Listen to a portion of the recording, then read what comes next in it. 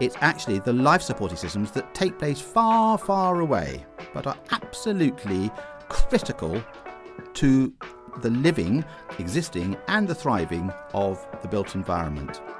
Please remain seated.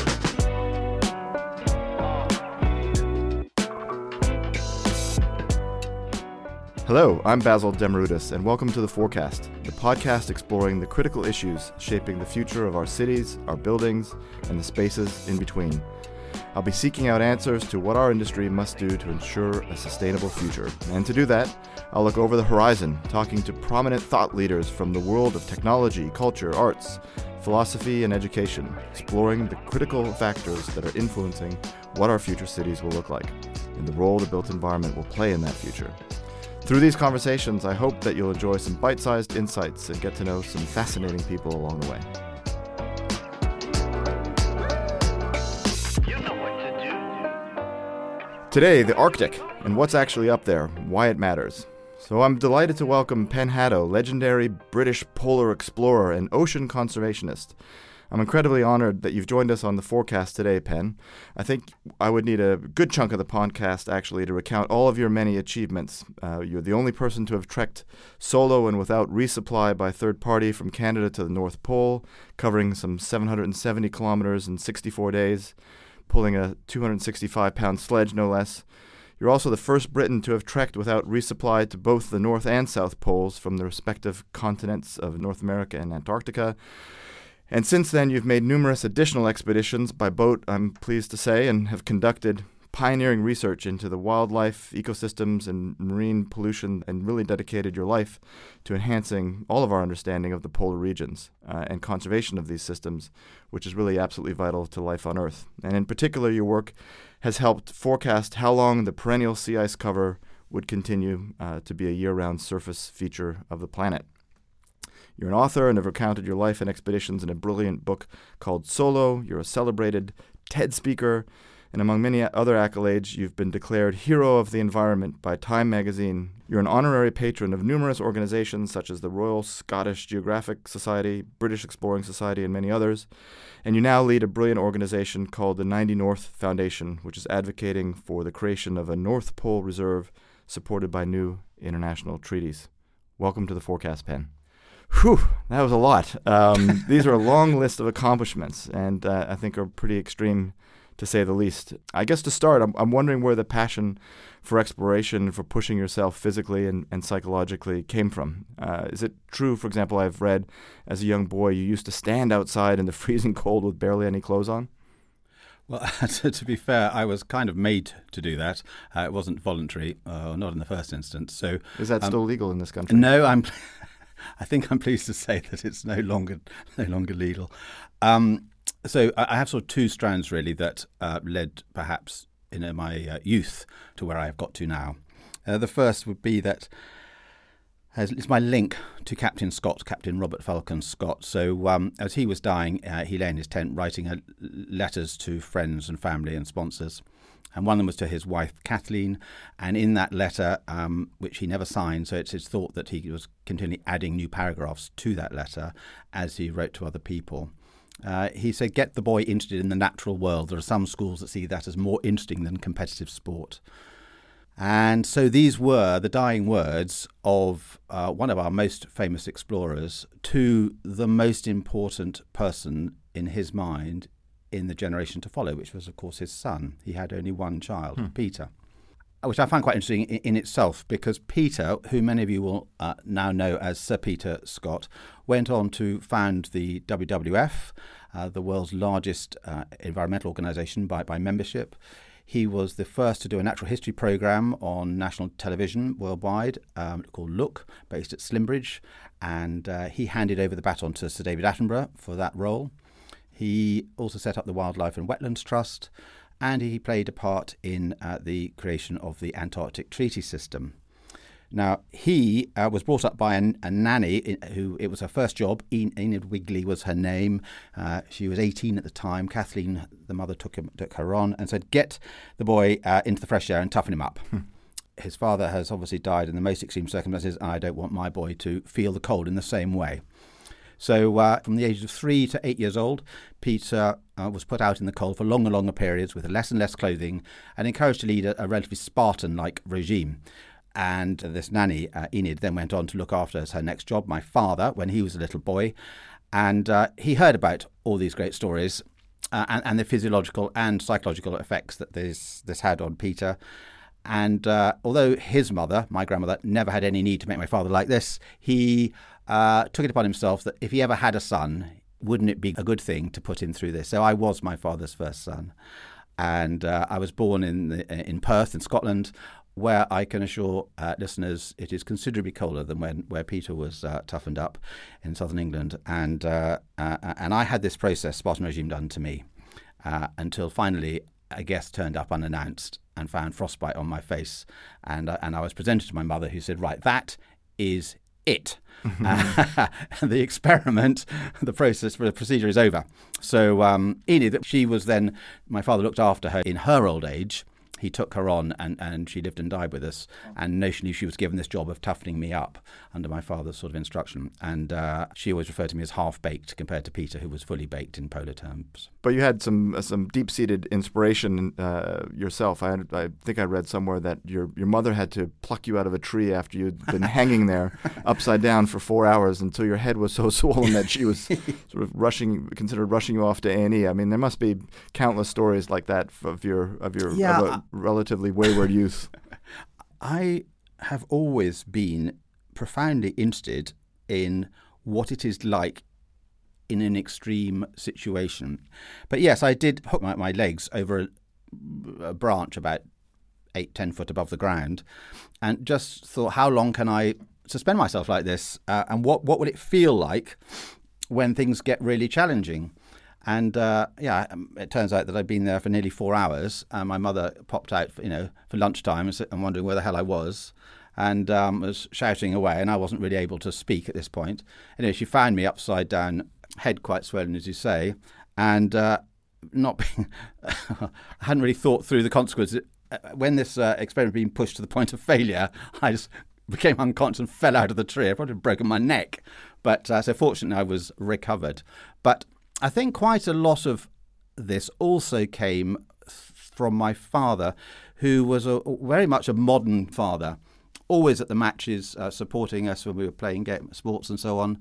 And he gave me a lot of coaching, really, about how to deliver on being ambitious. Whatever it is I wanted to do, how could you go further, and perhaps go further than other people? So I had a lot of strategic and tactical advice and input from my father. And he used to tell stories about my great uncles, mainly.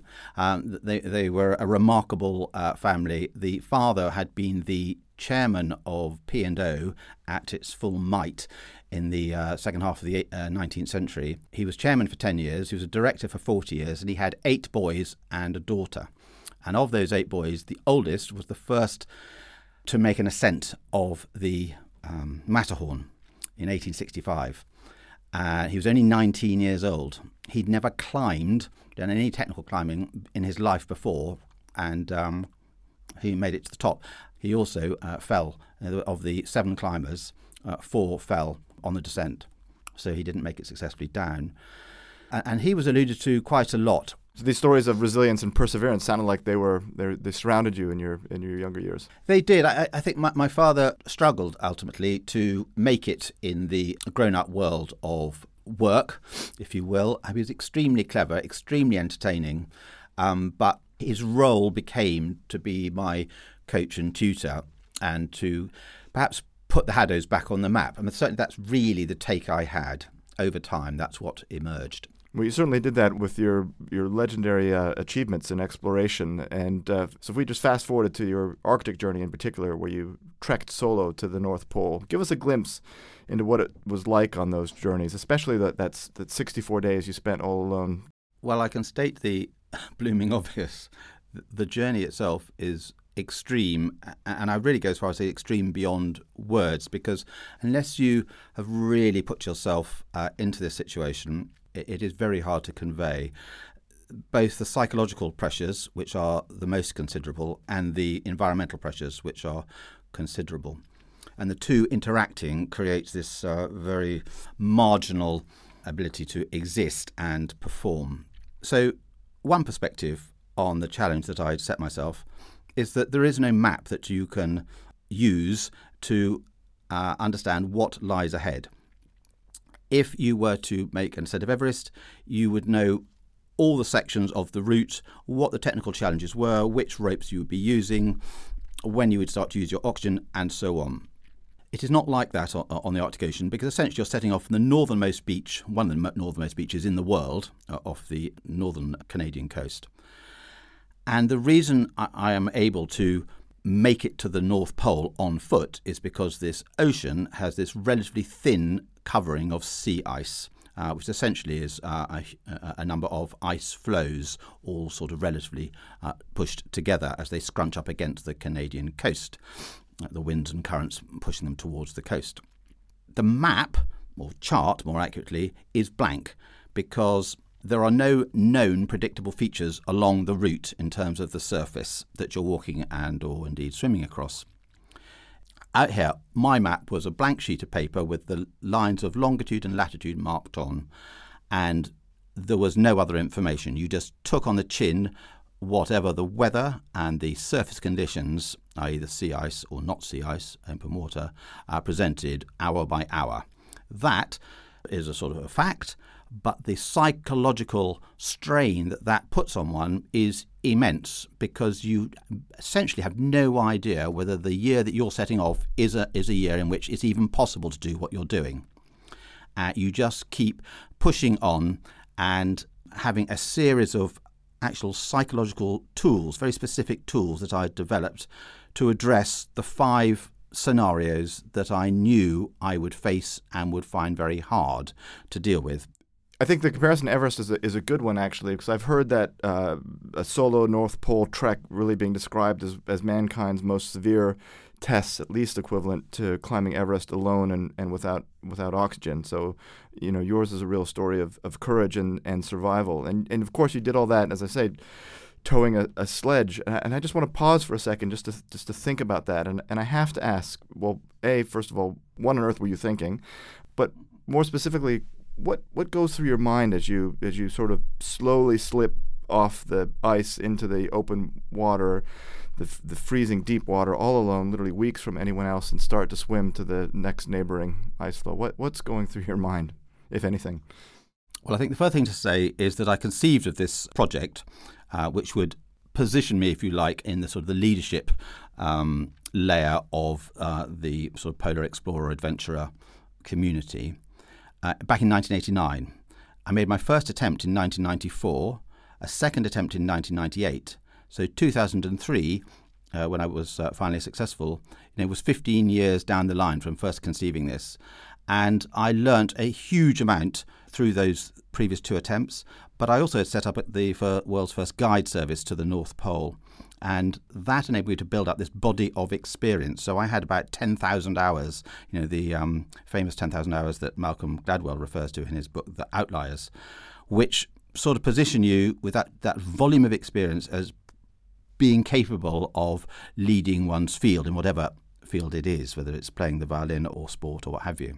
So when I finally set off in 2003, I was the first person to really understand that you could no longer just walk on skis, trek, if you will, to the North Pole in a relatively straight line, because there's far too much open water. As the sea ice becomes thinner and there's more open water, the ice floes are moving around, jiggling around in a much more dynamic way. And so I had an immersion suit designed, which I could put on over my polar boots and all my polar clothing, zip it up, and lower myself into either open water, a little bit like you might lower yourself off the edge of a canal towpath into a canal. Except a lot colder. Yes, apparently it was a lot colder, and I can confirm it's a lot colder. I mean, I was doing this for the first 25 days, it was minus 35 to minus 46 as an ambient air temperature. That excludes any sort of wind chill factors that would just add on to that. And you ask what went through my mind. I mean, I was the first person to know the distance from the start to the finish. I wasn't going to have to circumnavigate endless amounts of open water to try and find a way to the next ice floe and then straighten up and head north again. I knew, which again was a psychological advantage, huge, that I was going to do 770 kilometres. So I had straightened the route by an innovation. Even if that meant crossing open water. Yeah. By now no one had done this doing before. the backstroke. Yeah. This is sort of new territory.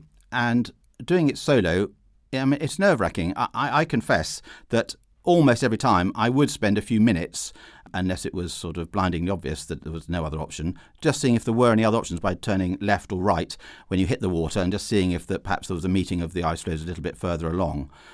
But at the end of the day, the whole point was I didn't have to do that, and I shouldn't do that. I could straighten the route and therefore make better use of my food supplies. And of course, you're making progress some days of good progress, and other days I'm sure you feel like you're going backwards just because the way the ice flows are working. You would be walking and traveling and swimming countless kilometers, miles, and yet here you are moving backwards. That's right. So in that analogy that you referred to of Mount Everest and going solo, it was like going solo without supplemental oxygen by the hardest route that had been climbed on Everest. And I say that because of the two routes to the North Geographic Pole from the coast. One is from Russia, and that had been done, and one was from Canada, which hadn't been done. And it was regarded, the Canadian route, as the harder of the two routes because although it was a slightly shorter route, in the first instance, when your sledge was at its heaviest and the weather temperatures are at their coldest, which drastically increases the frictional drag of the sledge as you try and move it northwards, you get all these ice floes piling up, basically being concertinaed up against the Canadian coast, because that's the way that the current and the surface winds work. And your sledge is at its heaviest because you haven't used any food or fuel yet. There are 4,500 of these ridges, and they average about 2 metres in height. So you're actually pulling the sledge that you can hardly pull on the flat up over these things. You do that by relaying loads out of the sledge first to lighten the sledge load, and before taking the sledge over. And 4,500 times 2 metres is 9,000 metres. Well, Everest is only 8,848, and you're lowering the sledge fully laden down on the other side as well. So you start to get the feeling that this is actually quite a difficult challenge.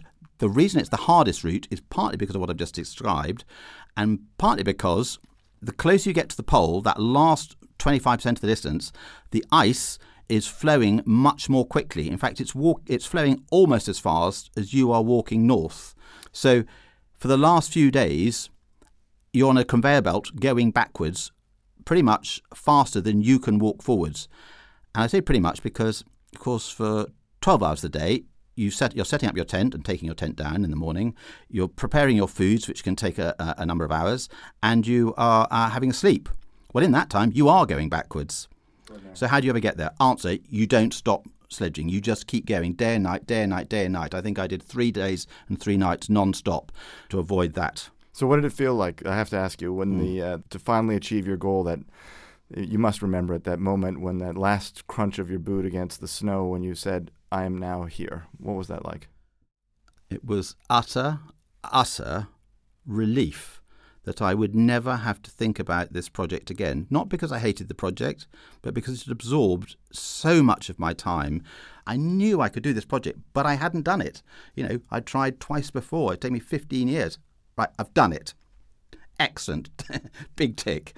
But as I had no plans for the future, none, in terms of what next, I had this immense feeling of wow, I can really, I've got 80% of my brain back to apply to normal things, family things, and next steps. And I kind of realised it was never the finishing post. I sort of knew that it wasn't, but not really, because to me it kind of was the finishing post, getting to the pole. But it was the moment of getting there, it was that realisation within a few minutes that actually it was just a stepping stone. But I had no waypoint to go to in the future at that point.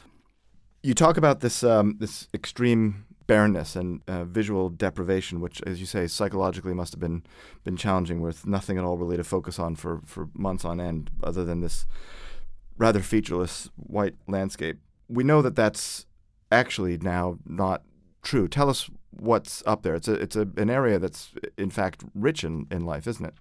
The Arctic Ocean and its sea ice cover its average thickness is 2 to 3 metres over the entire Arctic Ocean over an entire 12-month period. So it's a rough figure. And it is sea ice. It's frozen seawater, which in itself is a bit of an oxymoron because you can't freeze the salts in the seawater. So what happens is you get essentially the water freezes and a honeycomb structure forms, and all the salts, all the ions of the different minerals, including obviously sodium chloride, gets extruded out of the base of the sea ice. So in 2 years or so, that sea ice, if you hacked away at it and melted in a pot, it would be entirely drinkable. Apparently, something like 70% of the world's fresh water is in the polar region, isn't it? The role of sea ice at a sort of global scale and in a geophysical terms is it acts as a giant reflective, protective, white heat shield. Basically, over 90% of incoming solar energy gets pinged straight back out. It doesn't get converted. The shortwave lengths don't get converted. It pings straight back out into space. As this shrinks, and we've lost about 40% of this heat shield by the end of the summers so far, and that whole 40% has gone really in the last 4 decades. So you could crudely say it's like 10% a decade we've been losing. And it is forecast to continue actually at a slightly accelerated rate of loss. So this heat shield is shrinking.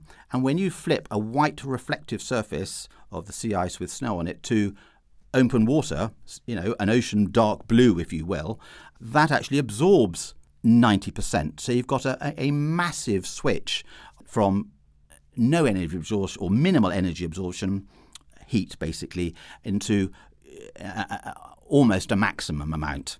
And so the upper layers of the Arctic Ocean's waters are heating, and they're actually heating at a rate faster than any other ocean environment. So you may say, well, that all sounds quite interesting, Pen. You've got a protective heat shield that's getting less and there's a bit more energy being absorbed up into the Arctic.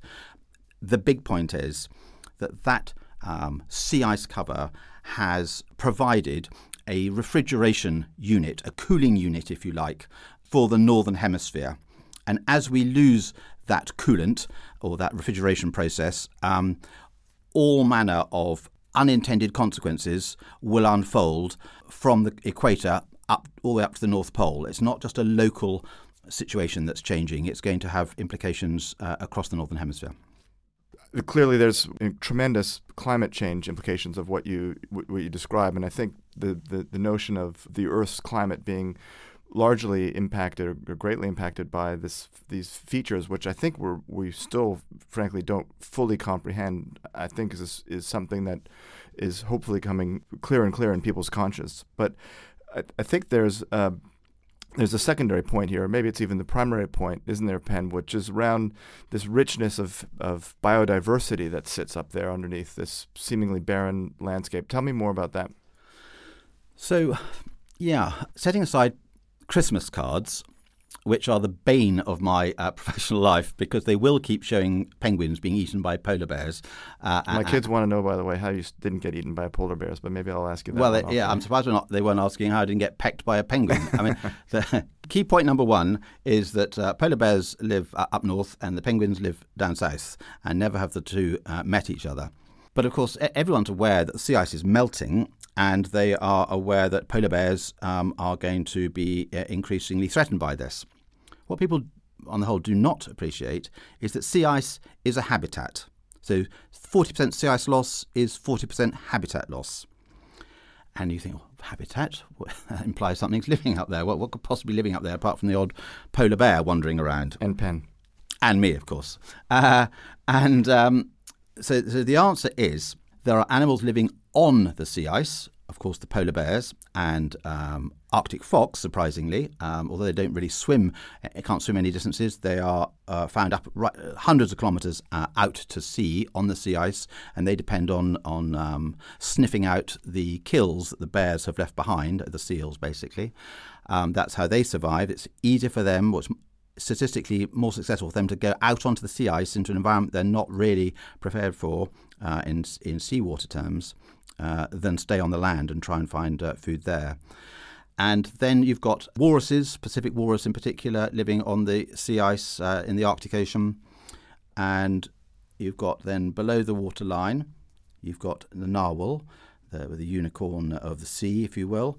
and the beluga whales, the white whales, and 3 species of seal, ringed, ribbon and bearded seals are living underwater. But the interesting thing is that all of these, what you might call charismatic megafauna, the big mammals, are dependent on the existence of fish, the polar cod, that specialise in breeding and living throughout their lives around sea ice. And they're about 30 centimetres long. They're not very big, but they dominate the fish species in this region.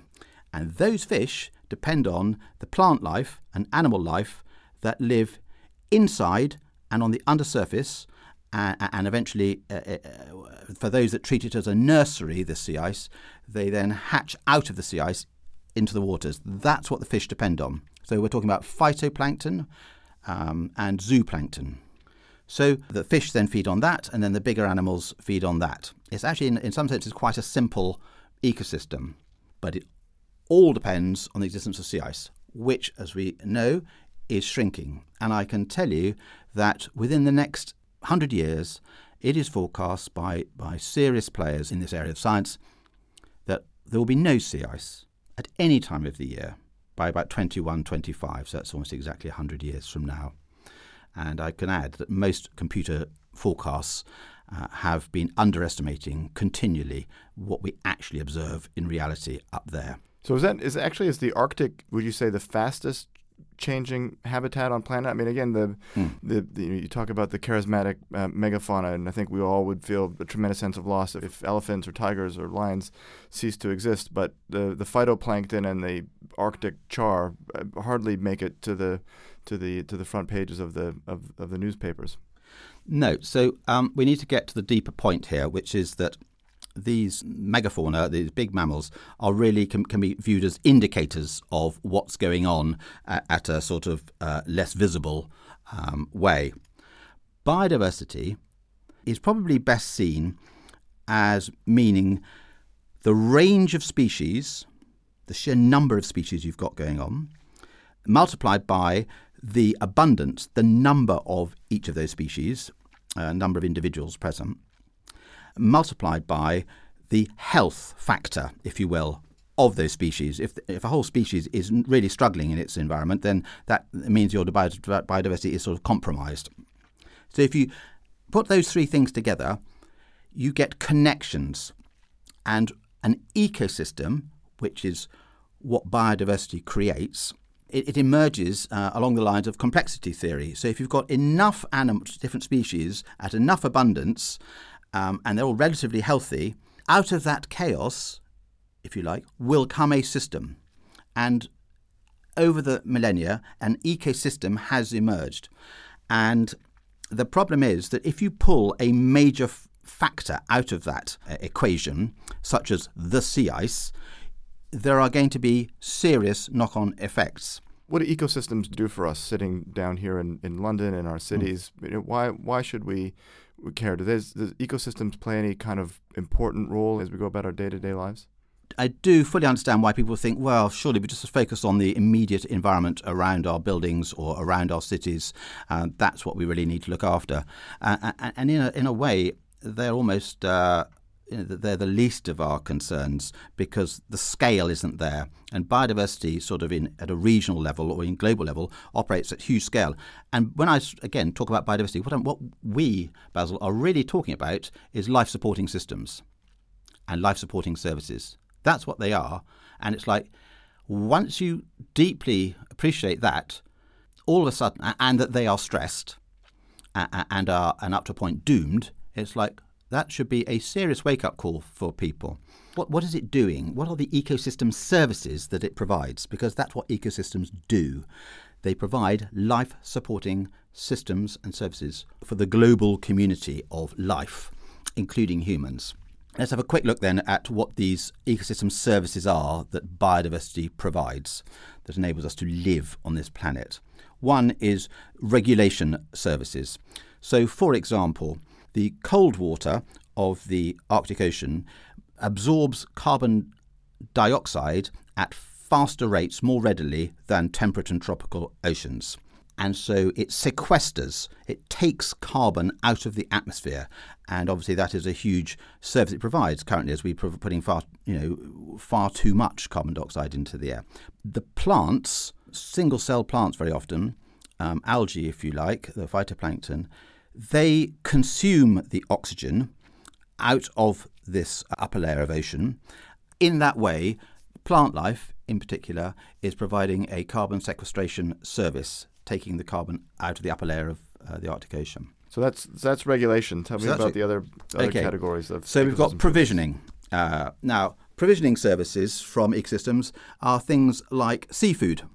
So much fishing goes on around the edges of the Arctic Ocean in the North Pacific and North Atlantic, and they are largely enabled by the nursery grounds, if you will, that are provided by the Arctic Ocean region.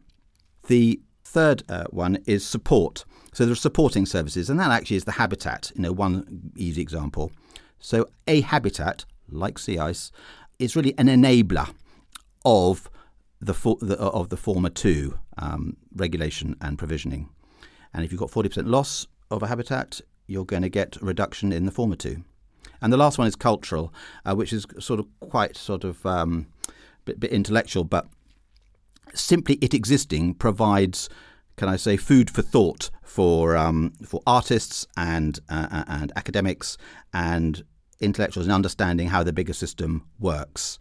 So without it, we are poorer intellectually in the broadest sense of intellectual. Those are the sorts of things that we are providing. So in fact, when you are, as an organisation, as a business perhaps, looking at your ESG and looking at reducing your carbon footprint, that is super key. And it is absolutely right that that is the focus.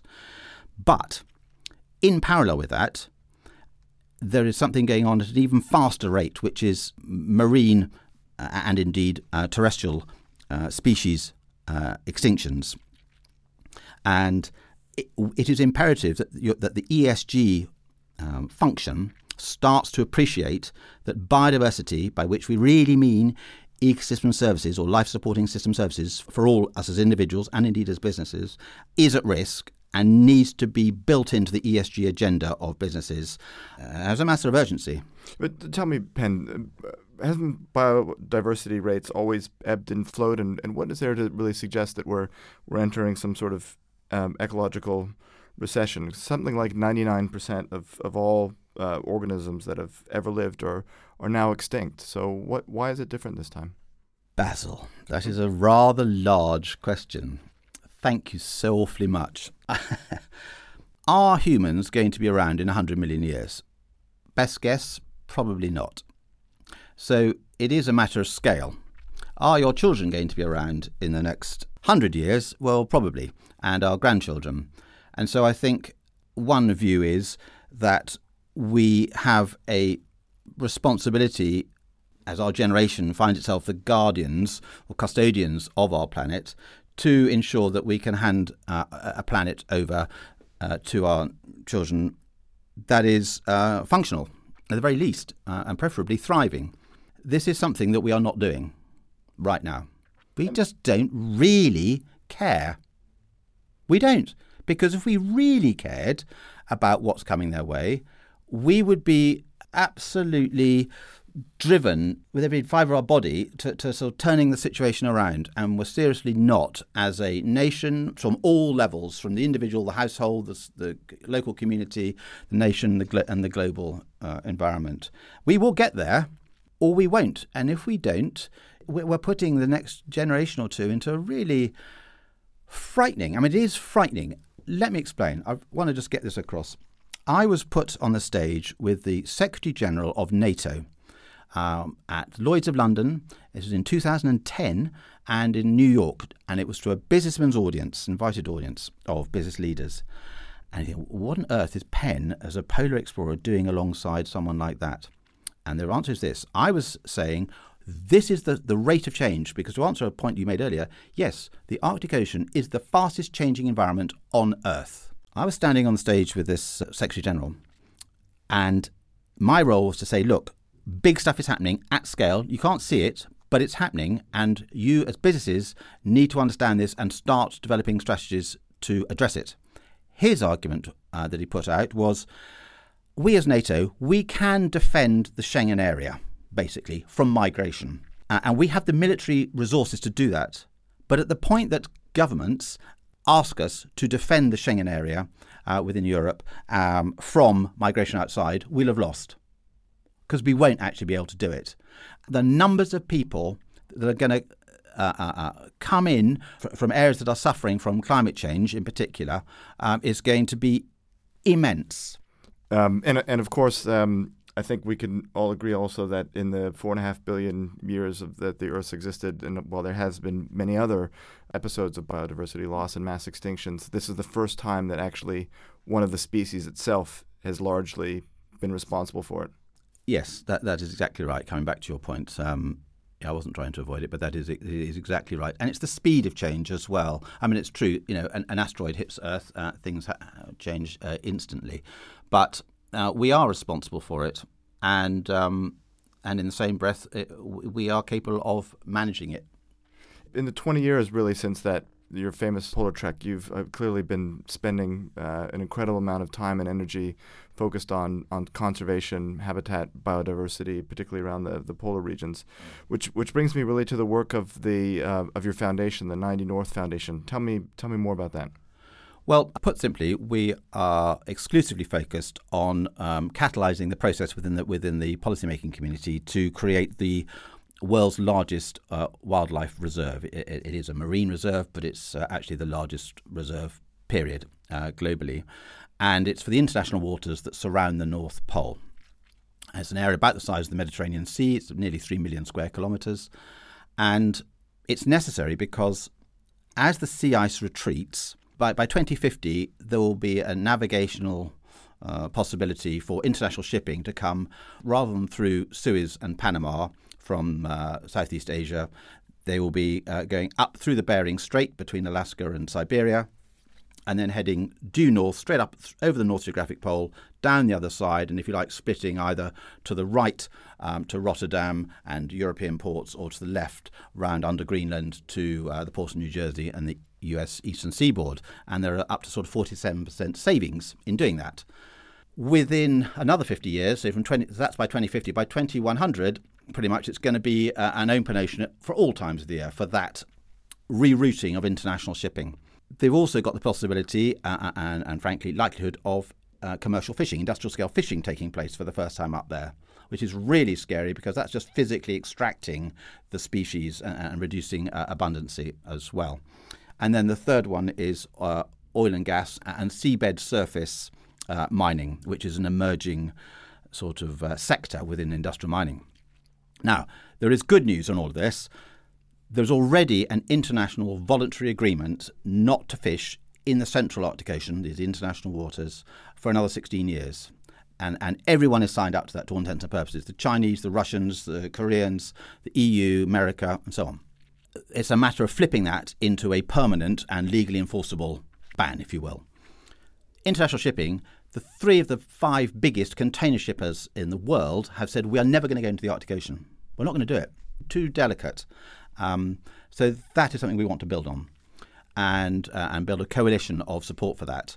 And then the third is mining. And the good news is that there's such a small amount, geologically, it would suggest, of oil and gas in this Central Arctic Ocean region that it's probably not going to be an issue. In fact, it's something the oil industry could support because they're not really going to be interested in it.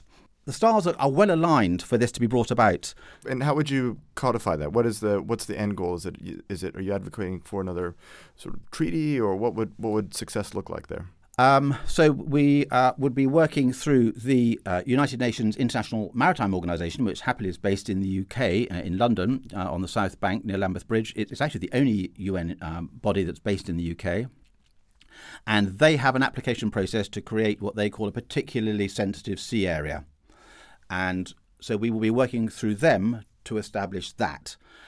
And ultimately, that involves undertaking an environmental impact assessment as to what is the cost of not protecting, keeping surface vessels out of this area. There is then lastly, a new UN body being created at the moment under the High Seas Treaty called it's known as the BBNJ, which is Marine Biodiversity Beyond Areas of National Jurisdiction. So it means for the first time, when this is ratified within 5 years or so, it means that legally enforceable protection can be put in place in international waters. 50% of the Earth's surface is international waters. The sexiest project, if I can put it like that these days, is that it is the North Pole region, because it has the North Pole that nearly every human on Earth has some sort of understanding of or awareness of. It has the polar bears, which is obviously one of the most charismatic megafaunas, and it has the biggest visual manifestation of this problem we're all wrestling with now, which is climate change and the global warming. And already a community has been assembled, actually driven by the US leadership through the Arctic Council, to get this voluntary ban on commercial fishing in place. So working with the UN IMO is the first step, and then at some point we'll be able to flip that into the application process that emerges through this BBNJ treaty, which is like a modification of the High Seas Treaty. So I'm providing leadership on this campaign, and we are looking to resource our team of advocates and researchers. So we have a partnership with the University of Exeter, which is looking to deliver a £30 million research programme over the next 8 years that's super focused, very much applied research that will build the scientific case for the need for this reserve. And then we have our advocacy team that essentially identifies a nation state who will represent us at the UN IMO, and then later the BBNJ, and we will supply the information through them to bring this about. I want to bring this a little bit back home to our cities and buildings and our customers in the real estate industry, who are ultimately businesses as tenants and occupiers. And the issues that you describe and the complexity of these issues are tremendous, really, and the implications for businesses. And just thinking about what some of those implications might be, what would you say to that? Where do you jump off there? Okay, so I think first base is the ESG agenda, and quite rightly, the super focus of businesses has been to address their carbon footprints and work towards carbon neutrality. However, coming out fast on the inside lane is biodiversity and the need for businesses to address this. I've had talks with Standard & Poor, who one of the big credit rating agencies. Businesses will know that I'm talking to here that there are 4 questions in their main questionnaire that they send out that assists with their credit rating assessments that are focused exclusively on biodiversity. They're quite open, generalised questions at the moment, but equally people will know that over time, and it's going to be much quicker than people perhaps currently realise, that is going to become a formal part of the assessment. There will be a biodiversity section. And if people haven't got good stuff in there, 2 big things happen. One is the availability of investment and the affordability of it, the price you're going to pay for it. And I'd be the first to support and endorse all efforts to manage our carbon situation and to get to carbon neutral status as soon as possible. But there is no point in addressing solely that if the life-supporting systems and processes driven entirely by biodiversity are not addressed as well, because they are under super stress. We have a whacking great analogy going on right now.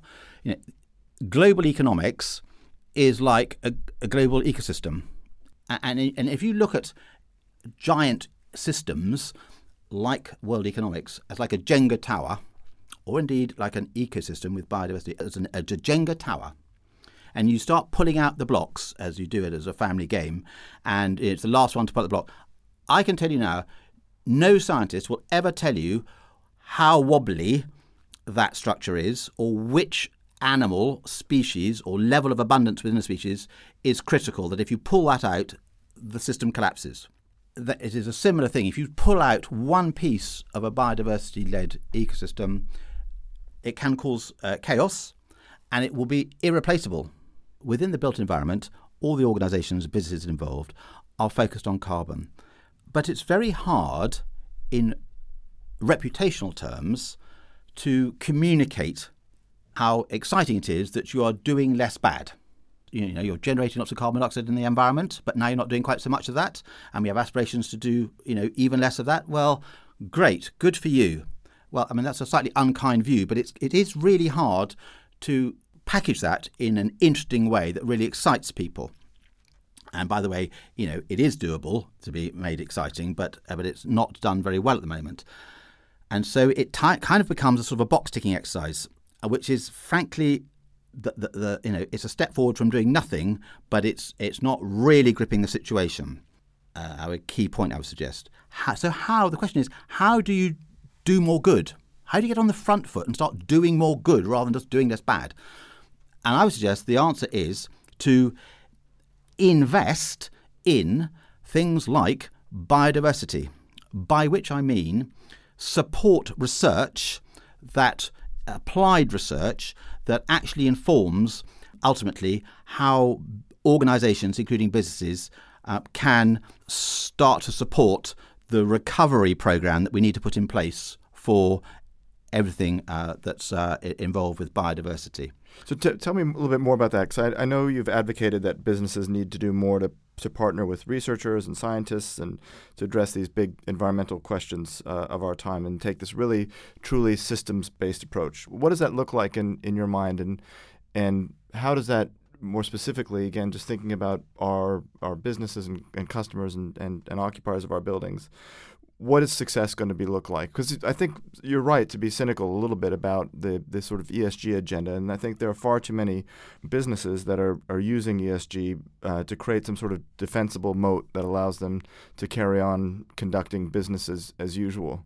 Is that a fair statement, would you say? And what does it say about the businesses that are going to be the future leaders 10, 20 years from now, when perhaps there is not going to be any more Arctic sea ice left and we will be faced with these deep habitat and biodiversity problems? I think the next point to make is that businesses that think that it's all about them and how sustainable can we make our business, because business has slightly appropriated the word, it's not really, from my end of the telescope, it's not really about individual businesses' sustainability, but businesses rather taken over the word and said, well, can we keep our business lasting longer? And actually, it turns out that if we do good things with the environment, or seem to be doing good things, then that will help to us to be more sustainable, which is, I think, to completely miss the point. And over time, as this reality check emerges, it is those businesses that have taken a leadership position in their response to the biodiversity challenges who will survive and thrive. And for those that have taken a box-ticking approach, they may survive, but they won't thrive until they seriously measure up in the eyes of the credit rating agencies. And for those that have can't just think it's just not for us, I think they will wither. And I think this is all going to happen at great speed. Everything seems to be happening faster and faster, including the fate of however big the business is. I think a third point I'd make is that there are very few people taking a visible, beyond their own sector, position on biodiversity. There are huge opportunities for reputational gain, if you like, for those that do. And I think that it's not just individual businesses, but I think as a collectives within sectors. I mean, for example, there is a just stunning opportunity in my mind for the property sector, for lead players within that to get together and show to the outer world that they get the problem. The problem is not just within the cities, within their businesses, within their buildings. It's actually the life supporting systems that take place far, far away, but are absolutely critical to the living, existing and the thriving of the built environment. And at an industry sector level of investment, I think it would show extraordinary leadership to the wider business community that, for example, the property sector get it. It's not just about us. We have to go beyond and start things that people currently just think as irrelevant, nothing to do with us. not connected with us, not important to us, that no, the property world has realised that even something as apparently disconnected as the international waters around the North Pole is sort of mission critical for life on Earth, and that we as a sector have get it. The communications potential of that is really astonishing. I mean, globally, frankly. And London property, in particular, has the capability to have a ripple effect, its actions on the wider world. And that's what we're looking for.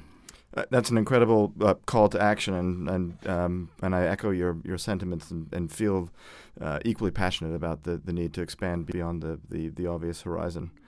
Well, Pen, as we reach the end of our discussion, I've just got one final challenge for you, and since this is really called the forecast, I'm going to use my magic powers of teleportation and send you deep into the future, and I want you to really kind of close your eyes and tell us what you see. What do you imagine in that future? What do the cities of tomorrow look like? What does the built environment look like all around you? What does tomorrow's tomorrow look like as you open your eyes? So one could be looking at around a metre of sea level rise. It could be as little as 40 centimetres, I think, and it could be as much as 1 metre 30 over the next 80 years. The impact of that alone on so many major cities around the world will be just slightly mind-blowing. And people are sort of, I think, kind of hoping that the Thames Barrier and more locally will solve it. And I'm not so sure that it will. Second thing is the heating, really, the heat control systems for the built environment. Somehow we need to get energy consumption down, whether it's for cooling built environments or for heating them. So getting the need for electricity essentially down is going to be a huge challenge. And my personal thing for the third point I'd make is, I will express it personally. I just feel very strongly that, and there's more and more actual scientific evidence coming into this, that having a natural environment, a more natural looking and sounding with birdsong, for example, environment, and the rustle of leaves in the trees and so on, is something that urban developers could usefully embrace. And I really say that not for the biodiversity perspective, but from the mental health. The calming and spiritual and general mental health benefits, I think, are massively underrated. And it's not impossible to do. It's been tokenism a little bit to date, I feel. And I realise there are all sorts of complications to even thinking about this. But that's what I would like to see in my teleportation, that somehow the natural world is visible, both to the field, to the ear, and to the eye. So a greener, less energy consuming, and potentially wetter built environment for us all. Pen Hadow, thanks so much for joining me on The Forecast. It's been a fantastic discussion.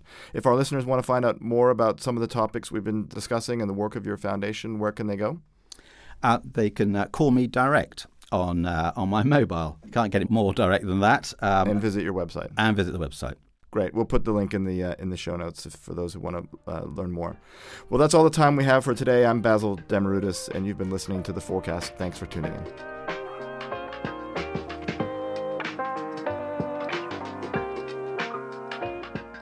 The Forecast has been brought to you by For Partnership. We are a purpose-driven real estate investment firm that proves you can do well by doing right. Subscribe to the For Partnership newsletter at forpartnership.com for more insight and opinion.